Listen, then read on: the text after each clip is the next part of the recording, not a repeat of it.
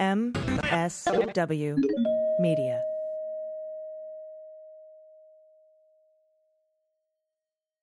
News with swearing.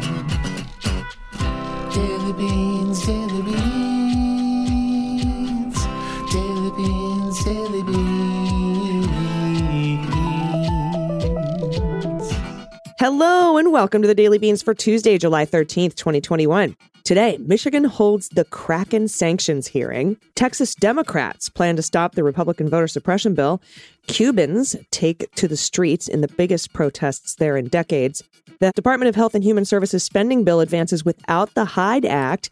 And the mainstream media catches on to a story we reported last September. I'm Allison Gill. And I'm Dana Goldberg. Hey, Dana, welcome back. I feel like it's been forever.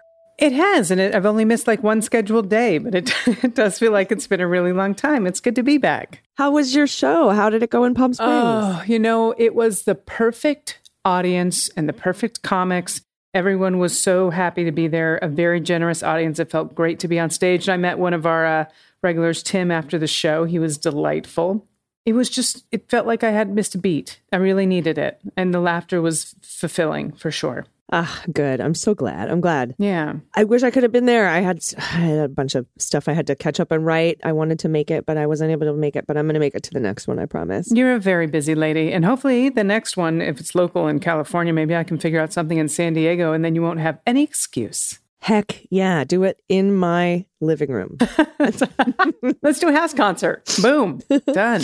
We do free backyard concert. We can call it the Hidden Show and why not? We'll be like 4 people. All right. Anyway, I'm super glad to have you back. We have a great show, a very news-filled show. I'm also going to be talking to Adam Klasfeld later in the show to discuss the Kraken sanctions hearing that took place today. Oh, my goodness. It was, wow. I feel like there's going to be some good comedy in that segment. Yeah. Just FYI. Lots. So we might as well get to it right now. Let's hit the hot notes. Hot notes. All right, lead story today, wheels up for Texas Democrats. Democrats in the Texas House of Representatives left the state of Texas Monday afternoon en route to Washington, D.C. in a bid to again deny Republicans the quorum they need to pass new voter suppression laws, with 26 days left in a special legislative session called largely for that purpose. Now, upping the ante in both the legislative fight at home and the national debate over voting rights, most House Democrats boarded 2 planes out of Austin, headed for the United States Capitol without a set return date. At least 51 of the 67 Democratic representatives, which is the number needed to break quorum, were in the process of leaving Monday afternoon. The House is set to reconvene Tuesday morning. That's today. But the absent Democrats would mean there will not be enough members present to conduct business under House rules. On Monday, Democrats indicated they were renewing their calls for Congress in D.C. to pass far-reaching federal legislation that would preempt significant portions of the Texas bills and reinstate federal oversight of elections in states with troubling records. Quote, "We are now taking the fight to our nation's capital." That's what they said in their statement. "We are living on borrowed time in Texas." But even if Democratic lawmakers stay out of the state for the next few weeks, the governor could continue to call 30-day sessions or add voting restrictions to the agenda when the legislature takes the redrawing of the state's political maps later this summer. Monday's mass departure follows a Democratic walkout in May that we talked about. That's the one that kept Republicans from passing their priority voting bill at the end of the regular legislative session. Mm-hmm. For weeks, Democrats have sort of hinted that they were going to skip town during this new special session, which, like I said, was pretty much called for the very purpose of passing this voter suppression law. Like not in a Ted Cruz kind of skipping town kind of way, like in a good way. Not in a Cancun way, no. Yeah, in a DC way. Now, according to House rules adopted at the beginning of the regular session, 2/3 of the 150-member chamber must be present to conduct business. When the House is in session, legislators can vote to lock chamber doors to prevent colleagues from leaving, and they can order law enforcement to track down lawmakers who have fled. If a quorum is not present when the House convenes Tuesday, any House member, any one of them, can move to make what's known as a call of the House to secure and maintain a quorum to consider a certain piece of legislation. That's under the chamber rules. That motion must be seconded by 15 members and ordered by a majority vote. If that happens, the missing Democrats will become legislative fugitives, which sounds fucking badass. And I hope the Democrats cling to that message. Like, we are legislative fugitives in the name of voting rights. Like, we're done with this bullshit. That's awesome to me. And I hope they glom on to that legislative fugitives title because it's fucking awesome. Oh, my. I'm just glad that Democrats are starting to get a backbone. It really feels like around these voting bills, they're starting to realize what they can and cannot do and the power that they have. So let that continue. And speaking of power, there are thousands of Cubans took to the streets across the country on Sunday in an unusual protest in which civilians shouted slogans against the communist government, such as "We want freedom" and "We are no longer afraid." So the demonstrations came at a time when Cuba faces the worst economic crisis since the fall of the Soviet Union, an increase in repression against political opponents, and a strained healthcare system during a critical stage of the pandemic. So health authorities have reported almost 7,000 new cases and 47 deaths. That's a record for infections and deaths on the Caribbean island of just over 11 million people. In Miami, what's really interesting, hundreds of people have gathered in Little Havana neighborhood in solidarity with the growing protest in Cuba.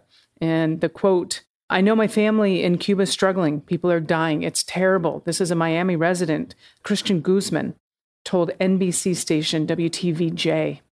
So Cubans in several provinces contacted by Noticias Telemundo confirmed that the government, which controls the only internet provider company on the island, has caused service outages to prevent live broadcasts. This is some crazy shit. In recent days, Cuban exiles and high-profile personalities have joined the hashtag #SOSCuba campaign to demand that the island's authorities open a humanitarian channel that allows the entry of medicines and supplies to treat the almost 240,000 patients with coronavirus. They're not letting those in. So these mass protests are rare in the island, and when they do occur, they are quickly put down. Cuban politicians and the official press, the only one allowed by law in Cuba, often discredit dissidents by saying that they respond to the interests of the United States and that they receive funding for subversion. Right?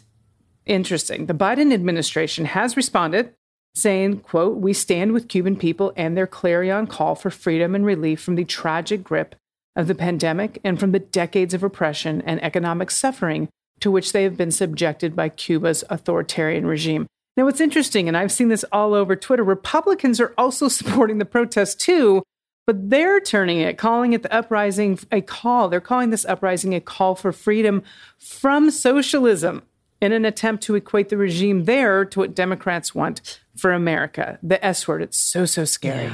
Yeah, that's communism. I'm glad that the Biden administration came out and made that statement, Cuba's authoritarian regime, because, we're going to see a lot of convoluting of, what Democrats want for America and what the Cubans are fighting against. They're going to, of course, try to equate that. And it's absolutely incorrect. And the Democratic frontrunner for an open congressional seat in Ohio, Nina Turner, pledged in January that she would not accept campaign contributions from lobbyists or corporations. But weeks later, she did. Come on. Quote, "I'm not taking any corporate PAC or lobbyist money," she says.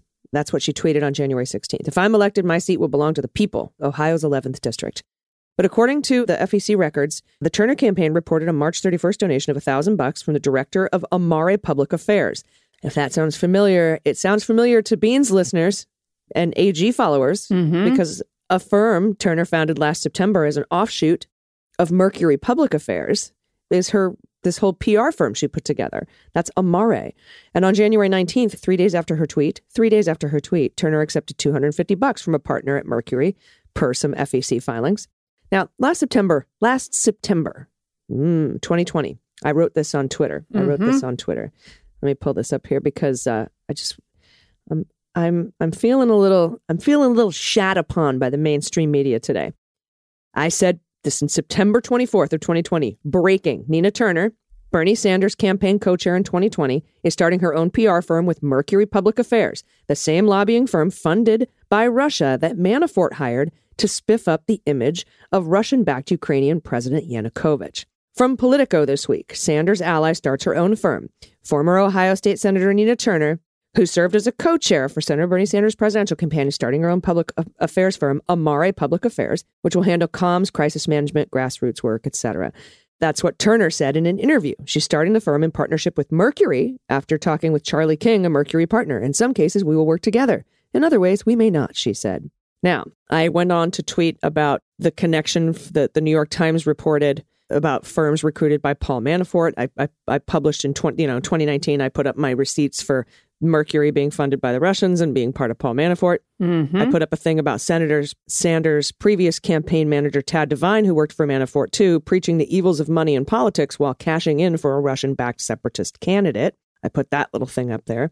So that was my reporting back in September. Now, despite that reporting on Twitter and on this podcast, and I realize I'm not the mainstream media, okay? I'm not so big in my own head. But the Daily Beast says, while Turner's link to Mercury may have been a matter of public record, it hasn't been widely reported beyond a Mercury press release announcing its sponsorship of her firm. And Turner, an outspoken anti-corporate progressive and national co-chair for Senator Bernie Sanders' campaign, may have good reasons to keep the low-profile connection. Yeah.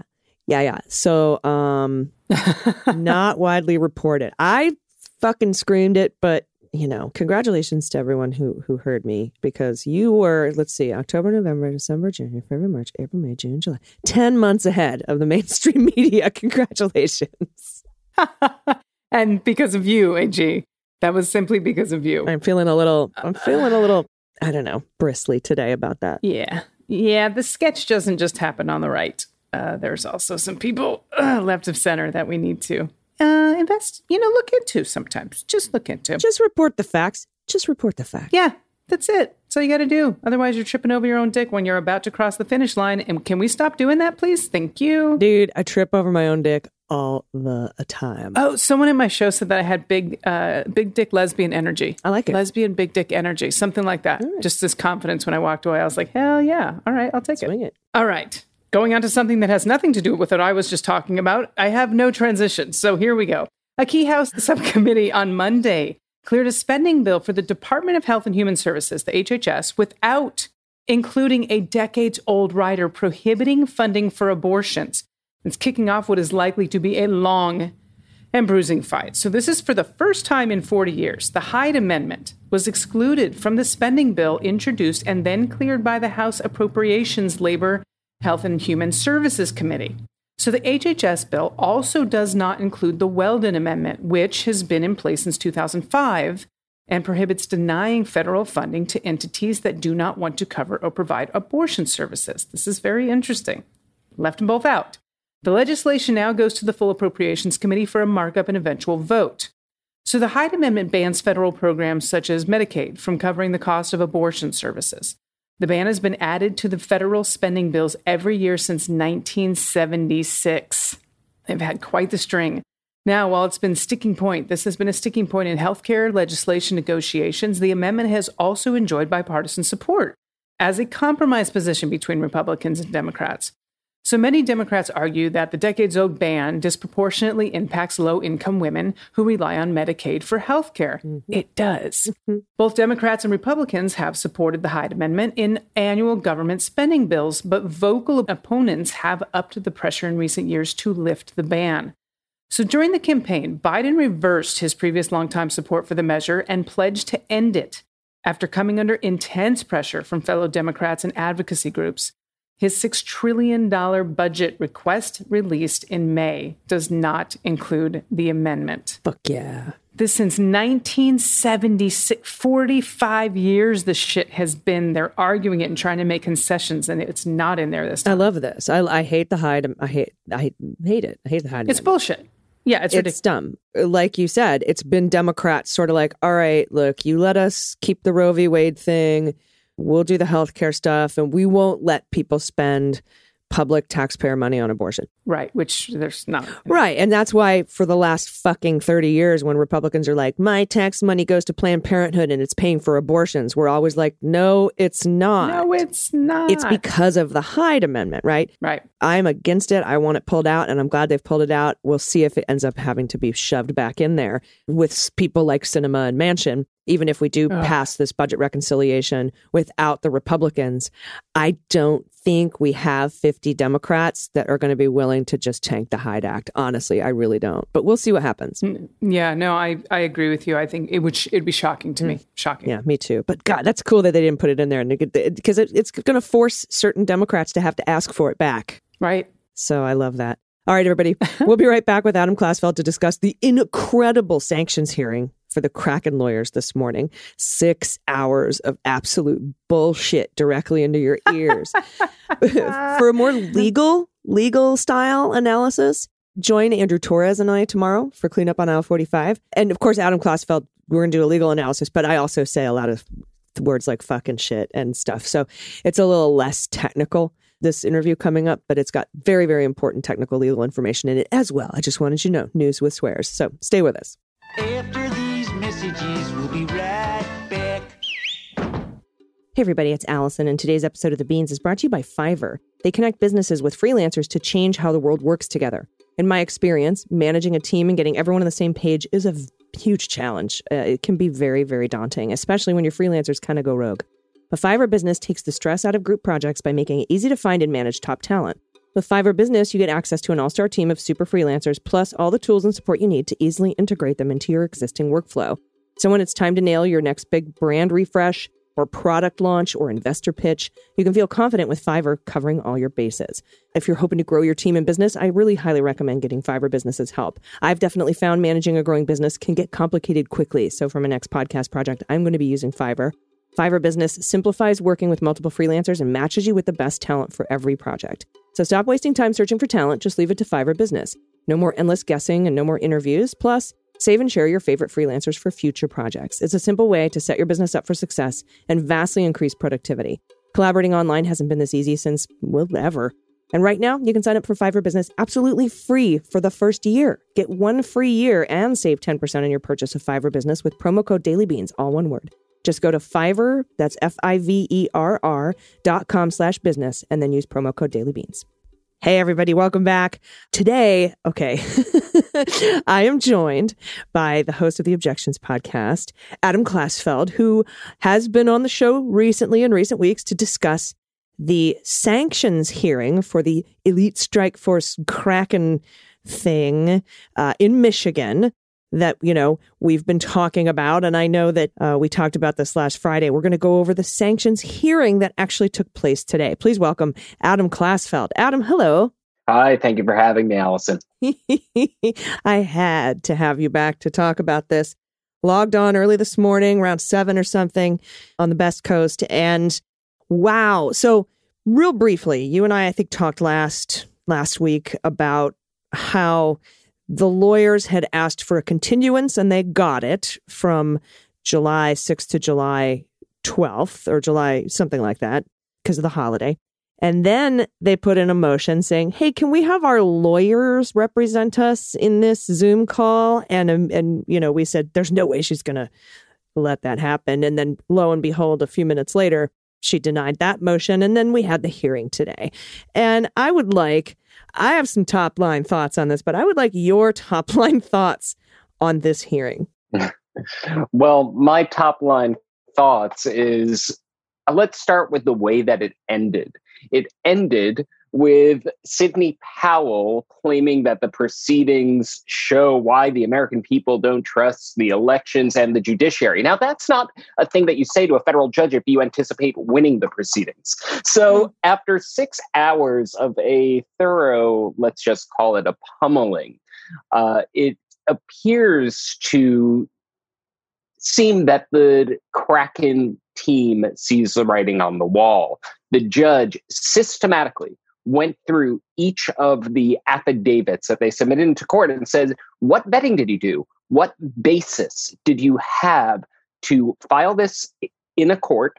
Some of them by sworn witnesses who were, in some cases, filing under pseudonyms, only to be discovered by the Washington Post, allegedly wildly inflating their credentials. The judge said of one of these affidavits, not related to a pseudonym witness, but a different one, said the affidavit was really fantastical. And she said to the lawyers, what as officers of the court, she said, made you think that this was fit to be submitted. And in almost every case, the lawyers for the Kraken team said they want an evidentiary hearing, but as legal experts have noted, they're getting it precisely backwards. First, you are supposed to vet the affidavit to see if there's any substance in them and see whether there should be discovery or a hearing. It just went, from the looks of it, very badly for the Kraken team. Remember, the judge was asked, the motion before her is to refer each and every member of the team for disbarment proceedings.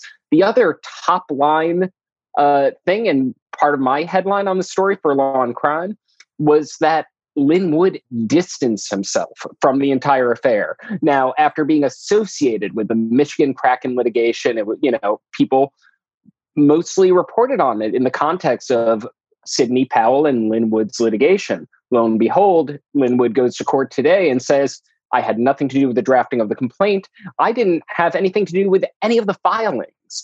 And he distanced himself from it. He claims that these proceedings shouldn't be about him at all. And there was a tense moment in my mind, as an observer of the proceedings, where Sidney Powell, that puts her in a pretty tough spot because it basically says that his name was put in there for reasons unknown. And she said essentially to the judge that she wouldn't have knowingly put a name on it if she thought it was unauthorized. And she said, well, maybe there was some misunderstanding.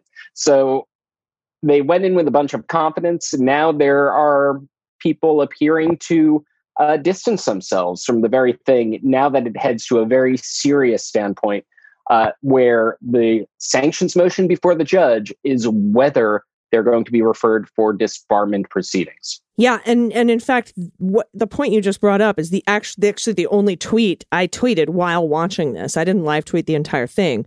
The only tweet I put out was, oh my gosh, Lin Wood just got up and said, I just want to say my name's not any of this. I don't have an S-bar signature or an S/signature on this. I just want you to know my name's not on this. My name's not on this. My name's not on this. And there seemed to be a lot of that kind of going around. Right. But that was like the most declarative point. And then, of course, at the end, which you also brought up, Sidney Powell said, I just want to say I take full responsibility for all of this. Right. This was my filing. And this kind of makes me think that there was some sort of an agreement going in, some sort of an alliance, some sort of a Survivor Island alliance for Team Kraken, that Sidney Powell was going to take responsibility for this and nobody else. The one lady was just a contractor, not a W-2.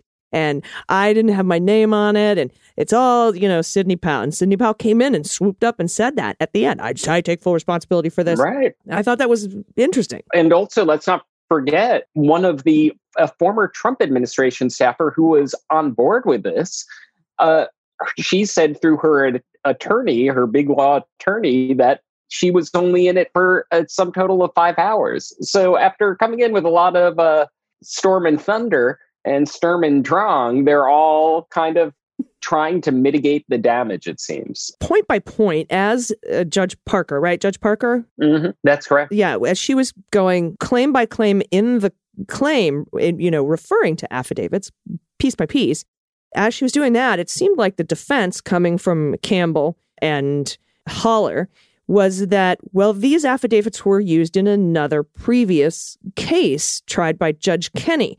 Was that case? I think the case was called Constantine. What was the name of that case? Constantino, correct. Constantino. And my question to you is, and so they said, well, because it was used in another case, we just assumed those lawyers did their due diligence. Who were the lawyers that filed the stuff in the affidavits in the Constantino case? Do you know? So that you make a great point here, Allison. What a theme that kept going on here is that the attorneys for the Kraken team just kept passing the buck, saying that, well, this affidavit was filed in the Constantino case. And I believe there were a couple of other cases. Remember, there are a number of different lawsuits in Michigan, Constantino being one of them. And the judge kept responding, just because these affidavits exist in another litigation doesn't mean you're scot-free. You need to do some vetting. and she questioned them about what vetting that they did. I'll give you an example. I believe it was also in the Constantino case, there was an affidavit that was known as the triple hearsay affidavit. So I'm just pulling up the citation here. I just want to give a little bit of a caveat. There were a couple of them. There are so many of these litigations. But in one of the other Michigan proceedings that was discussed in court today, there was the triple hearsay affidavit where a judge in state court basically said, "Come on now." That was literally what that judge interjected, saying, "What are you putting in front of me? This is basically an affidavit that says I heard someone else say something." That was an affidavit that the Kraken team thought would complement and supplement the outlandish claims of election fraud that they were making in federal court. So they used that affidavit in their litigation. The federal judge, Judge Parker, questioned them about that one today. Yeah, and I'll give that to you. Right here for my notes, the judge wants to look at the Conarn affidavit that said, "I was working as the attorney acting as a poll challenger when I was approached by a GOP challenger that stated that they heard a hired poll worker in Wayne County was nearly in tears because she was being told by other poll workers to change the date when the ballots were received." So he said he was an attorney acting as a poll challenger. Someone else told him a hired poll worker was in tears because she was being told by other poll workers at her table to change ballot dates. Right. So Conarn states that a person was told by a second person who was told by their persons who was told by another person to backdate the ballots, and then asked, is it appropriate to use triple hearsay testimony that you have no hope of introducing into testimony? That was the question. Absolutely. Mm-hmm. Absolutely. And in Constantino, I believe this was actually a separate litigation. There was this poll challenger named Gustafsson, and he claimed that ballots were delivered to the TCF Center in what appeared to be mail bins with open tops. So this person's affidavit doesn't, it alleges that something was insecure, but it was a very attenuated declaration. Again, with the theme of this hearing, Judge Parker just asked them, what vetting did you do of this? Okay, someone claims this. What your obligation as officers of this court is to vet to see if there's any substance to these allegations or if anything happened that actually supports the case that you're making. Time and again, she was met when pressing them with essentially shrugs and demands for further fact gathering. So like I said from the outset, it did not appear to go well for Team Kraken, and they appear to know that. Yeah, I know. And it looks like the attorneys in the Constantino case were David Kallman and Jack Jordan and Aaron Mercino, who I don't know who those people are, but I just found it interesting that their defense was, well, this was filed in another case. And Fink, who is the Michigan attorney, kept saying, yeah, but, that case, Judge Kenney specifically and explicitly said that those affidavits were misleading or fantastical or et cetera. And that happened before you filed this case. Mm-hmm. So even 10 seconds of some kind of due diligence would have brought that up. And there were just example after example.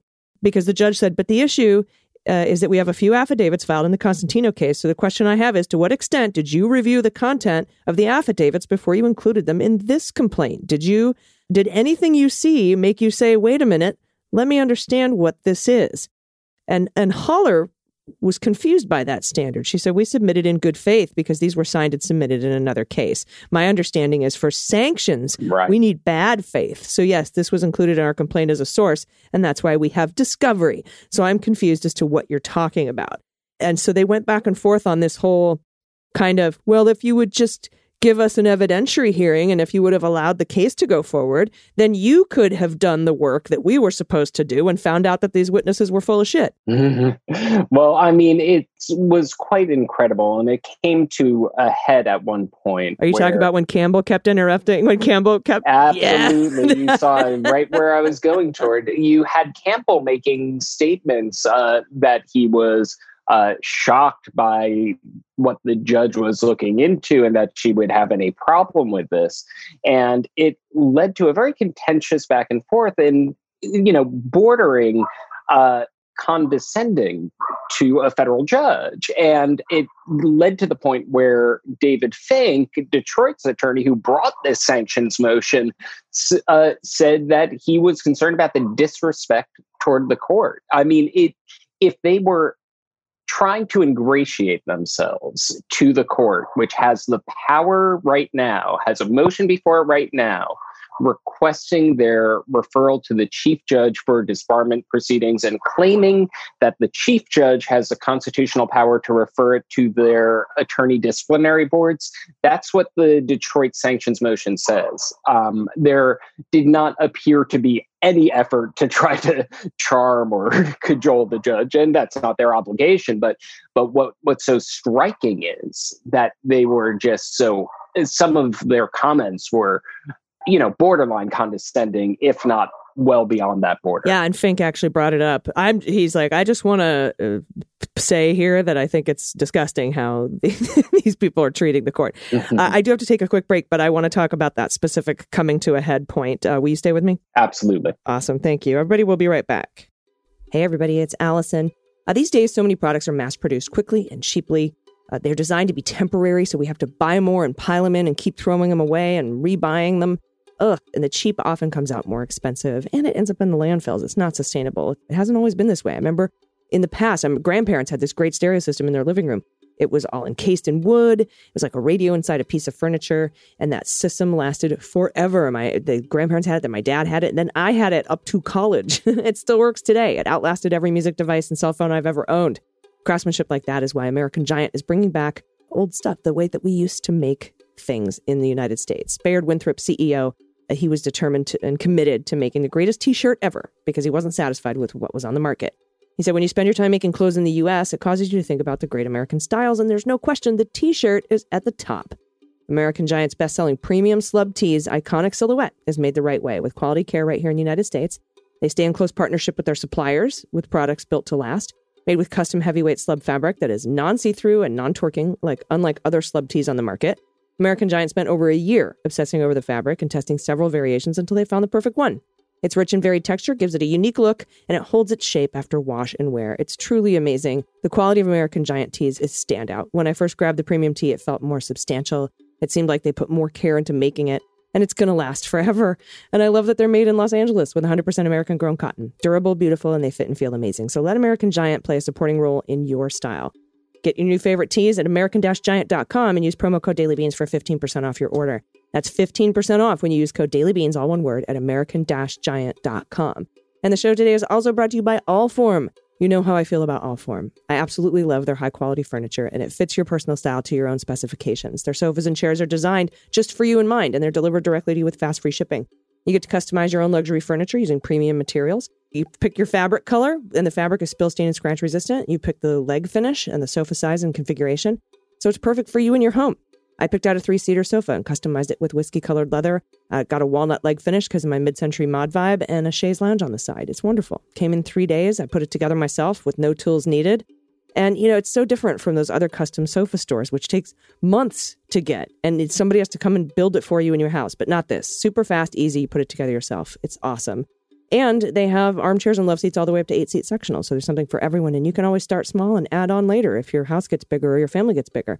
And you get 100 days to decide if you want to keep it. And if you don't love it, they'll pick it up for free and give you a full refund. So there's no risk. And they have a forever warranty, literally forever. So to find your perfect sofa, check out allform.com/dailybeans. And Allform is offering 20% off all orders for our listeners at allform.com/dailybeans. Everybody, welcome back. I'm talking to Adam Klasfeld, host of the Objections podcast about the sanctions hearing for the Kraken team today in Michigan.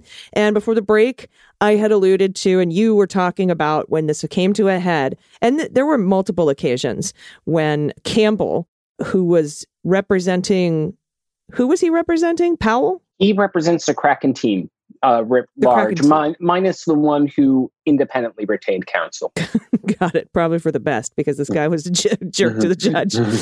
And I think I have that part in front of me when the judge said, but the issue is that we have a few affidavits filed in the Constantino case, right? And I talked about all that and Haller. And then, so the judge responded to Haller about, hey, we did this in good faith, not bad faith. And she said, seems to me you're concluding you don't have any obligation to inquire because these were sworn affidavits. And then Campbell interrupts the judge and says, I'm sorry, can I finish, Judge? This was submitted in another case by lawyers who should have done the diligence. The judge tried to say, so that's a no, but he interrupted her again and says, if I may, Judge, and then repeated exactly what he had said before. He didn't add any new information. And I was like, wow,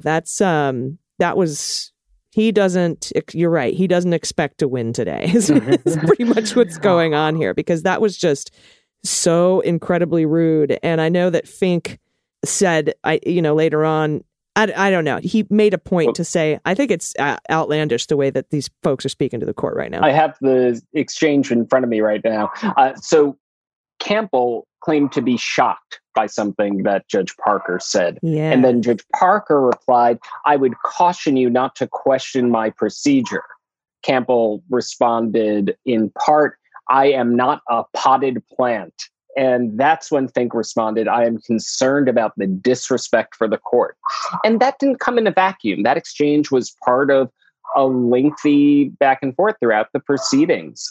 There, like I said, was no attempt to, even in tone, appear to have a respectful arguing of advocacy on behalf of his clients. This was, at times, very, very contentious. And it ended, as I said, with Powell flat out saying that the court proceedings are damaging the public's faith in the judiciary, which, which is clearly her perception of how things went down. I think what the public saw was Judge Parker systematically, very thoroughly over the course of the 6-hour hearing with a recess, go through each of these affidavits and ask them the basis for having faith in any of them. Yeah. And being met with very, very little in substance. This wasn't a judge who was treating them at all unfairly. She granted them supplemental briefings. This was a very patient judge. That was the one kind of testy moment that I could say. And after that remark from Sidney Powell about how it's diminishing public confidence in the judiciary, the judge's reply is, thank you very much for your remarks. It's very genteel, professional court proceedings. Yeah. And the particular affidavit they were discussing when they had that sort of contentious moment was, I found my notes here, is the Larson affidavit. And the judge said, Larson says some ballots without secrecy sleeves were counted while others were placed in a problem box, and that he was perplexed by that, right? Right. And so the judge said, can anyone agree that him being perplexed is evidence that votes were counted for Biden and not Trump? And Campbell said, that absolutely constitutes evidentiary support. And the judge said, wow, okay, just like that. Right. And then any affidavit, there has to be a minimal belief that these allegations are rooted in fact. If you have language in an affidavit that is vague, like perplexed, and it's clear that it's based on his own belief, that's quite a low standard for submission for an affidavit. And he goes, seriously? The word perplexed is what you think the time and effort of this court is needed to discuss? That's when she got pissed. Right. And that's when she said what you said. I'd caution you not to question my procedure. And she goes, I'm here to question what you have done. You don't worry about what I'm doing. You're here to answer my questions. Correct. And then she shut him down. And then Fink said, I'm concerned about the disrespect. But then added, the reason that perplexed is so significant, the word, is that it's an affidavit by someone who claims to have expertise. So for him to simply be perplexed and not explain why, that's where we have concern. You shouldn't be perplexed if you're an expert. Some diligence should have applied. Mr. Larson's affidavit has been reviewed by Judge Kenney, and much of it has been rejected, and counsel should have undertaken a serious inquiry. So it's, again, in one of these multiple questionings of these affidavits over the period of 6 hours is when when Campbell exploded like that. Absolutely. And I have to say, I mean, it's completely extraordinary, the address back and forth. I've listened to a lot of federal court proceedings over the course of more than 10 years on the court beat. It's what I do for a living. The tone that this lawyer set for the Kraken team, it's an interesting approach. Let's just put it that way. And to pivot to something that was that had come up in one of our more recent conversations, we've of course been talking about Howard Kleinhendler, who was the advocate for the against Major League Baseball trying to move the All-Star game back to Atlanta for reasons that failed spectacularly in court.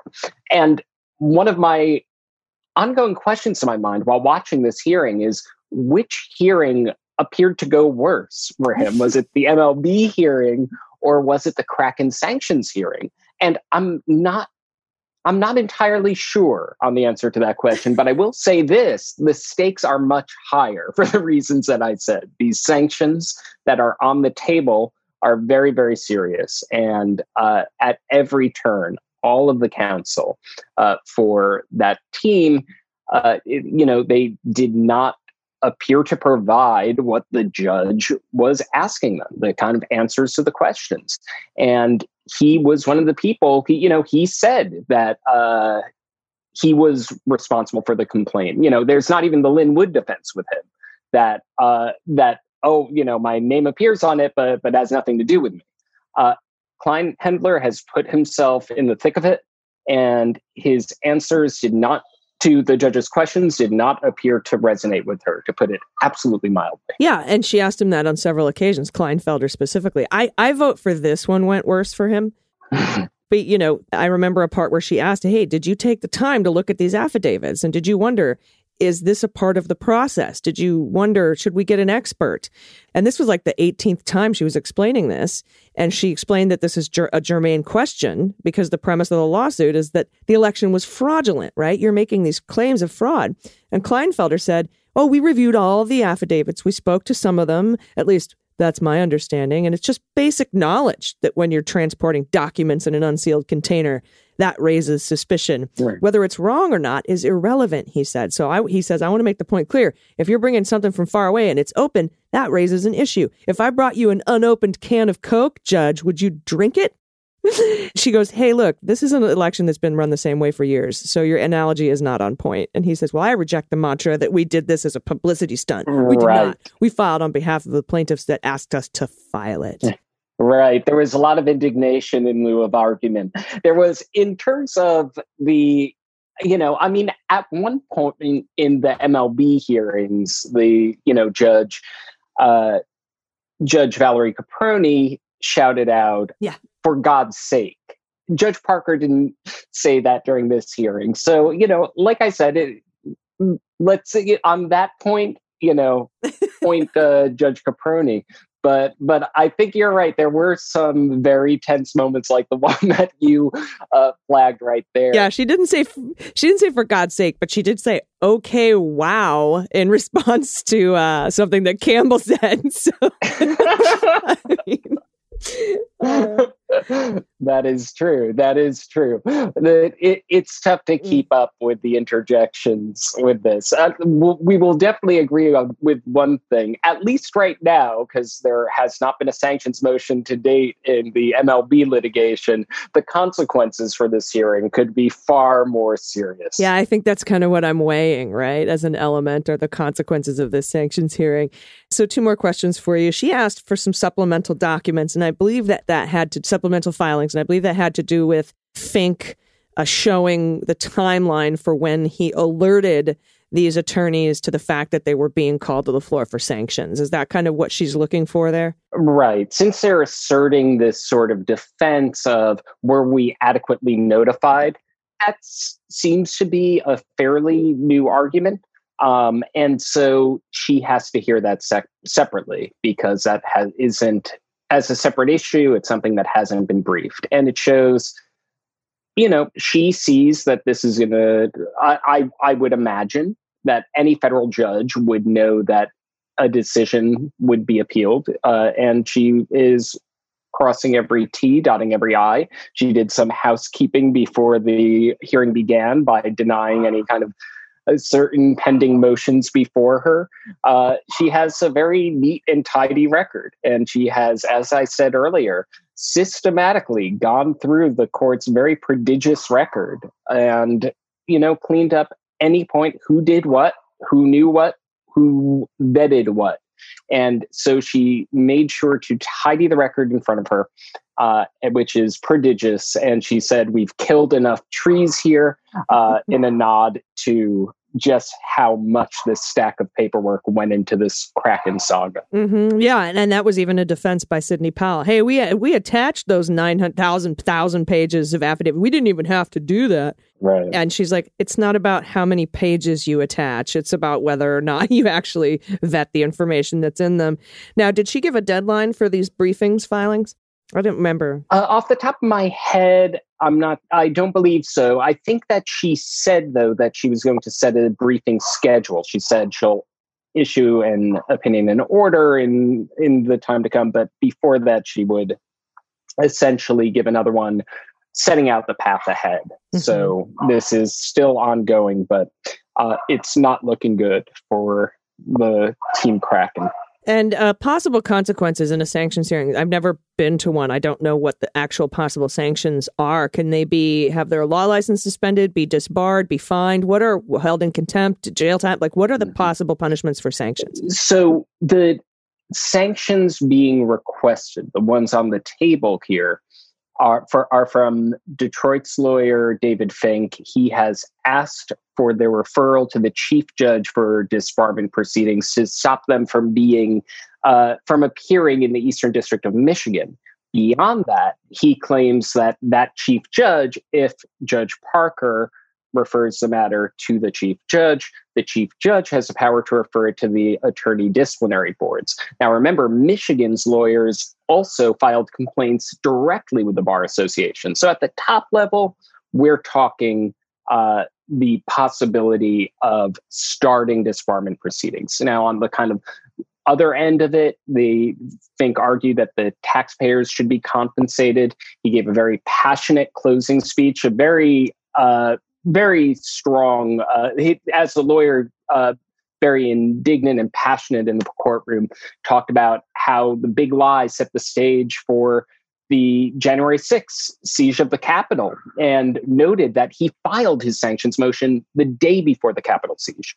So he's the one who, on that, most of the argument, it's his sanctions motion that this is. So we're talking the upper limits is the potential for the initiation of disbarment proceedings. And on the lower end, we're talking monetary sanctions are possible, and their inability to practice law in the Eastern District of Michigan is another potential one. And remember, she called each lawyer who appeared on any pleading or filing into court. So it might not be, we can have varying degrees of sanctions depending on what the judge finds as culpability. So one person can be referred for disbarment proceedings. Someone can have a lighter financial sanction than others.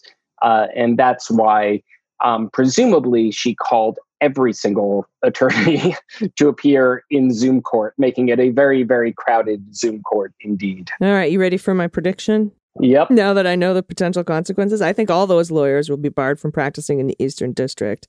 I think some of them will be required to pay monetary, what do you call that? Restitution, penalties, fines. Yeah. And I think at the very least, Sidney Powell will be referred to the chief judge for her role in this for potential disbarment proceedings. I don't think that the contractor 5-hour lady might be, put in for disbarment proceedings and I don't know how involved Lynn Wood was.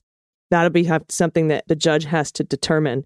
But I think at the very least, we could see the worst hits come for Powell, which I think would include also the barring of working in the Eastern District of Michigan and money problems, money fines as well. That's what I think is going to happen. Nobody's going to walk scot-free on this for sure. Well, it's a matter of personal policy. I never make predictions. However, I will say that this was a widely seen sanctions hearing. They were branded a embarrassment to the profession by a major American city.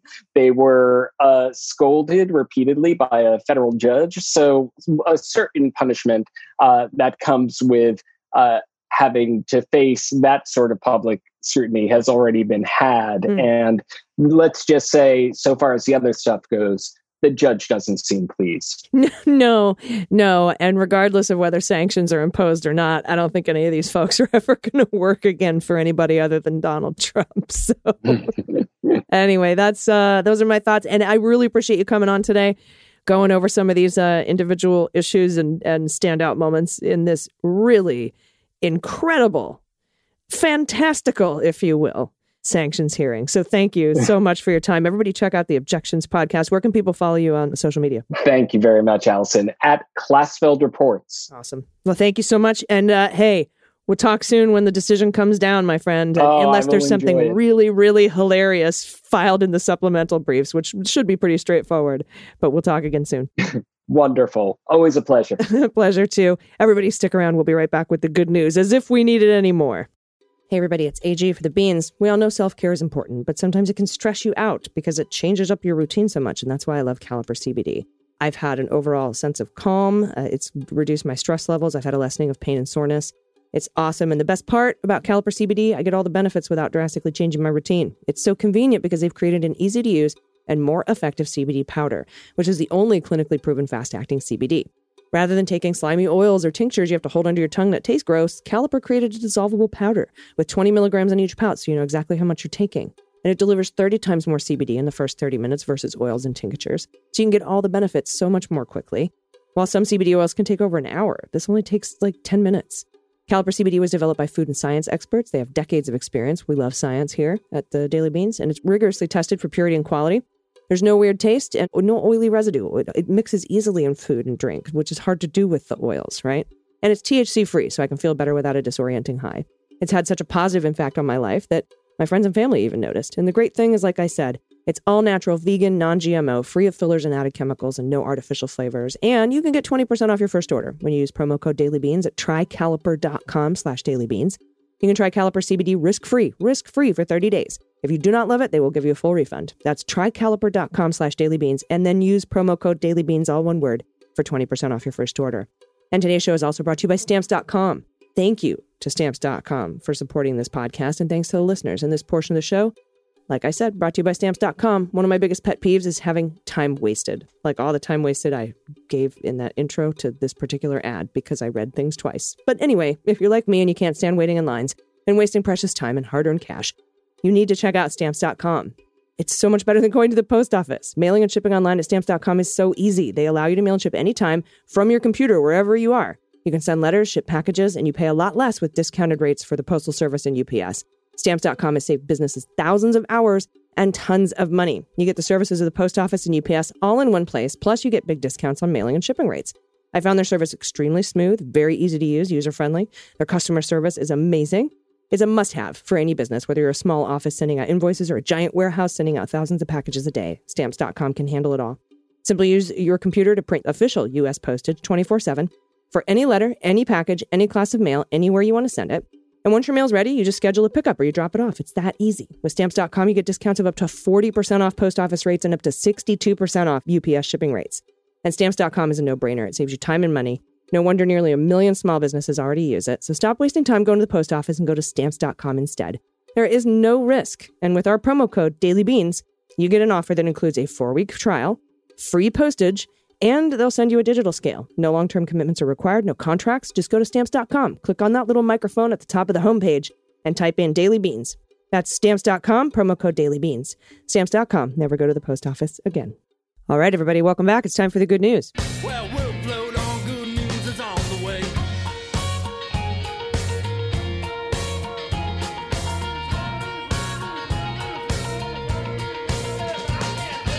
Oh, yay. Dana's back with me for the good news. We had a great Friday. Yay. It was a great good news Friday, I have to say, with Amy Carrera. But I'm happy to have you back. And we had pretty good news yesterday. And we got to have the often imitated, never duplicated Mandy Reader here to read that with me. But if you have any good news, corrections, confessions, or 8 million games we're playing right now, you can send those in to us at dailybeanspod.com and click on contact. Then you put your name in there, or you can say you want to remain anonymous. And then we can also use your pronouns if that's your deal.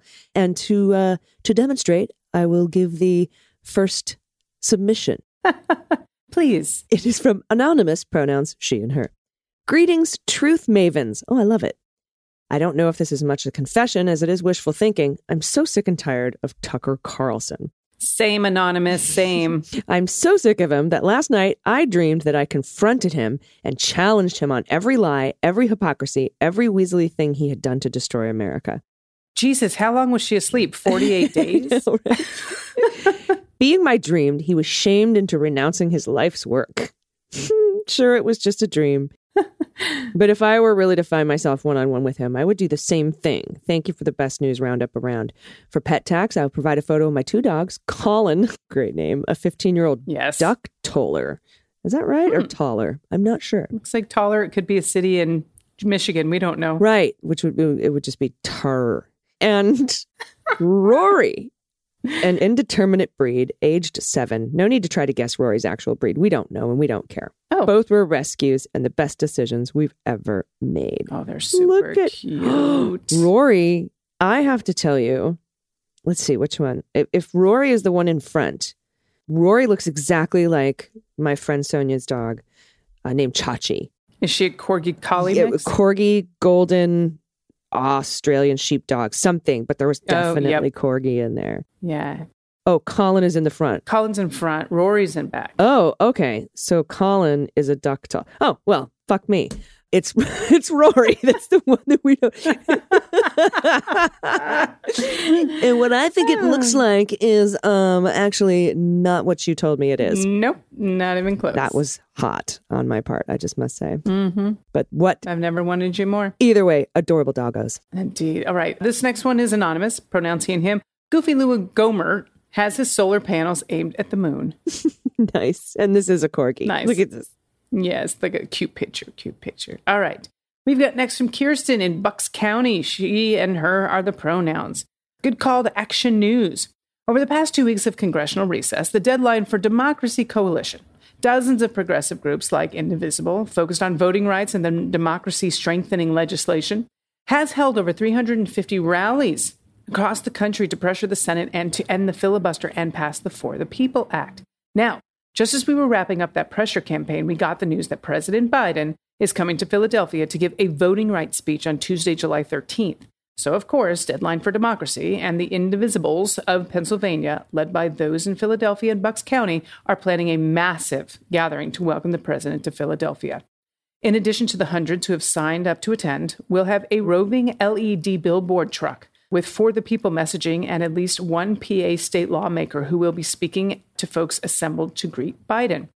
Our request to the Daily Beans listeners, please keep your eyes on Twitter on July 13th and retweet content that is using the hashtag JoinUsJoe. That's the hashtag, JoinUsJoe. Past presidents have used the bully pulpit to great effect to push legislation on their agenda. And while we are very happy that President Biden has decided to finally start making this issue a priority, we are encouraging him to join us in working hard to ensure that GOP voter suppression efforts in the states are not allowed to stand. We're inviting him to join us in being a vocal advocate for the People Act and to use the decades of Senate experience to get this bill passed. So these are the handles that you're going to see. At Indivisible PHL, at PA_Indivisible, and at INDivisible BUX. Those are the 3 ats you'll see on Twitter and social media. So when you see those, they'll all be on the site and tweeting. So please help amplify our efforts to fight against voter suppression. Thanks, AG, DG, and the rest of the Daily Beans crew. Awesome. Amazing. All right. Thank you. Hashtag Join Us Joe and at Indivisible PHL, at PA_indivisible and at indivisiblebucks, BUX. So check those out and keep an eye on that hashtag, and let's push really, really hard for this, because we definitely need to get the For the People Act messaging out there. And that in combination with these Texas Democrats fucking fleeing to DC, I mean, we really make this push. Next up, from Sarah, pronouns she and her. What the mutt? What is Hesher, other than obviously the goodest girl? She is the goodest girl. Look at the Look at that ears. second picture. She's got some Labrador. German Shepherd, Lab. Maybe. She has a bit of a rotty snout, a Rottweiler snout. What is that gray color, though? Like Irish Wolfhound or Greyhound or Whippet or Weimaraner, or, you know. Is it possible she's up in age? Or, I mean, it could just be. No, she's looked very, very active. She's got that. Look at that tail. brownish That fur. looks like a husky tail. Look how fluffy that is. Husky tail. All right, let's see what we got. She weighs 60 pounds. Went gray early. Okay. Oh, okay. But had a pitch black face as a pup. So dark you couldn't tell she had eyes. Is an evil genius, hates swimming, but loves snow and only sheds significantly twice a year. German Shepherd. Oh. For 6 months at a time each. Oh, husky. Between her and the cat, pet hair is more a condiment. That's in funny. this home. Here's the answer. Siberian Husky. You got it. Ooh. Labrador, German Shepherd, Rottweiler. Dude. What's a bull mastiff? Oh, those giant mastiffs. Yeah, Those giant uh-huh. dogs. So We we didn't got do too bad that time. 4 out of 5 on this one. I think this is our most successful. We guessed 95%, 94% of this dog's breeds. Boom. Well I'll take done. it. I feel real good. I feel real good about this Tuesday. From Andrea, pronouns she and her. A big hello to Allison, Dana, and Amy. Huge fan. Finally have some good news to share. This good news is a result of the June 2nd Beans episode good news segment about the publication of Ostriches Eat Sausages by Robin Kelly. Oh, cool. I have a 4, almost 5-year-old niece who is an awesome little human and loves to read, among many other things. After hearing that Robin's new alphabet book was available, I headed over to her website and ordered a signed copy of the book. Awesome. I was so touched. Not only did she sign the book, but she personalized it for my niece. Last week, during our family vacation, I gifted it to my niece. To say she and the rest of the family enjoyed it is an understatement. Thank you, Robin, for the strength to finish this great alphabet book and for the extra personalization. You really made this little lady and her auntie feel special. And thanks to the Beans Queens for the pod and the good news, including a picture of my niece with her new favorite book and one of the family. Also for pet tax is my fur baby Riley, who will be 14 at the end of July. When I rescued him, they said he was a puggle. I don't see 1 ounce of beagle, so I had him tested. Oh, ostriches eat sausages. She's adorable. Oh my goodness. Look how cute this dog is. What is it? There looks like there's blue heeler face in there. Boston Terrier. Oh, we don't have answers, so this is just going to Oh, we don't? Oh, no. Oh, do we? No. Riley is a pug, Cairn Terrier, Scottish Terrier. Oh. Oh, look There's at one other picture. Okay. Oh, if you click on the picture, it actually shows. Oh, okay, got it. Yeah, look Cairn at that. Terrier. So it's a Wizard of Oz dog Got it. and a I Scotty. feel like Karen Terriers are always asking to talk to the manager. Karen Terriers. I get it. God loves a terrier. And this is a cool looking dog, by the way. It really is. Neat. Thank you so much for that. All right, this is from James, pronouns he, him. Your Amy's court case about the color of lemon lime pop reminded me of running the snack stand at the refreshment room at the Star Trek convention in Toronto back in the 90s. Of course it did. Right? Of course it did. All we had for drinks was Pop Shop discount soda. It wasn't that popular with the crowd, but by far the least popular flavor was the lemon lime, which had an extreme version of that fluorescent, not quite yellow, not quite green color. Before long, we were running out of most drinks except the lemon lime. We had to get people drinking the lemon lime or drinks wouldn't last the night. However, I did find a way to get people to go for it. Knowing our customers, Star Trek fans back in the middle of the Star Trek, The Next Generation run, who would know the original series very well, I made up labels for the drinks. But for the lemon lime, I put Antarian Glow Water. That's fucking hilarious. Yes. From season 2, The episode trouble with 13. tribbles. This Yes. trouble. We ended up running out of the lemon lime before anything else. That's brilliant. Oh my God. I hope that you took like little packages of sunflower seeds and labeled them Quadra triticale. Okay. Yes, I just nerded out. You totally did. But I know you didn't lose half of our listeners. But the other half are like, what Okay, quadrotriticale is the grain that the Tribbles gorged on, and that's why 1 million of them fell out of the storage compartment on top of Captain Kirk. Okay, well, there you have it. I wish you guys could see AG's face. She's like, okay, go on, Dana. Okay, so here's what happens with the quadrotriticale. Okay, for Pod Pet Tags, here are some glamour photos of our cats. Tigger on my mother's comfy chair, Grendel staring intently into the camera, and Mouse putting on her most sinister look. They're no longer with us, but we still think of them often. Cobalt, the mini Aussie, is still recovering well from her medical misadventures this year. We had a great trip to the beach yesterday, though I didn't bring the camera. I may have more photos soon, though. And this cat. Here they are. Those 3 cats are beautiful. I think we've seen these before, yeah, along with the mini Australian Shepherd updates from Cobalt. Mm-hmm. Thanks, so James. Beautiful. That's really funny. Way to sell that bright yellow whatever Seriously, it was. I know. Antarian glow water. Amazing. All right, well, that's it. That's the good news. If you have anything you want to send us, funny, quirky stories, just share your stories with us. I just love reading these stories. They're so incredible and amazing. Something weird happened to you one time, like I remember one time I put on a special concert to raise money for AIDS Walk, and it was with went in Rome and Flock of Seagulls perform, and they all wanted me to come back to their hotel room after. Are you kidding me? This is a real story? Yeah, and I was like, nah. And so I paid them their fee. They were going to waive the fee, right? So I paid them their fee. That fee followed me for over 15 years as negative equity on car loans. Oh my God. Just got paid off last year. And from 2006. So I always called it the unrequited blowjob loan that I never gave because I didn't suck a flock of dicks. Oh my God. There, like stories like that. How fun. That is a good one. Yeah. And I'm like, no, this is an AIDS benefit. No. I'm not going to fucking do that. And also, no. Like, oh my God. Oh, good times. Anyway, you can send those in at dailybeanspod.com. Click on contact. Wait, you moved on from that story. Anyway, all right, let's close this out.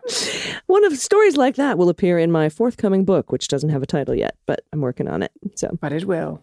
All right, that's it. Do you have anything before we get out of here, Dana? No, I think we can sign off for the day. All right, let's do it. Everybody, please take care of yourselves, take care of the planet, take care of your mental health, and take care of each other. I did that out of order, but it all still applies. I've been AG. And I've been DG. And them's the beans. The Daily Beans is written and executive produced by Allison Gill with additional research and reporting by Dana Goldberg and Amy Carrero. Sound design and editing is by Desiree McFarlane, with art and web design by Joelle Reeder with Moxie Design Studios. Music for The Daily Beans is written and performed by They Might Be Giants, and the show is a proud member of the MSW Media Network, a collection of creator-owned podcasts dedicated to news, politics, and justice. For more information, please visit mswmedia.com.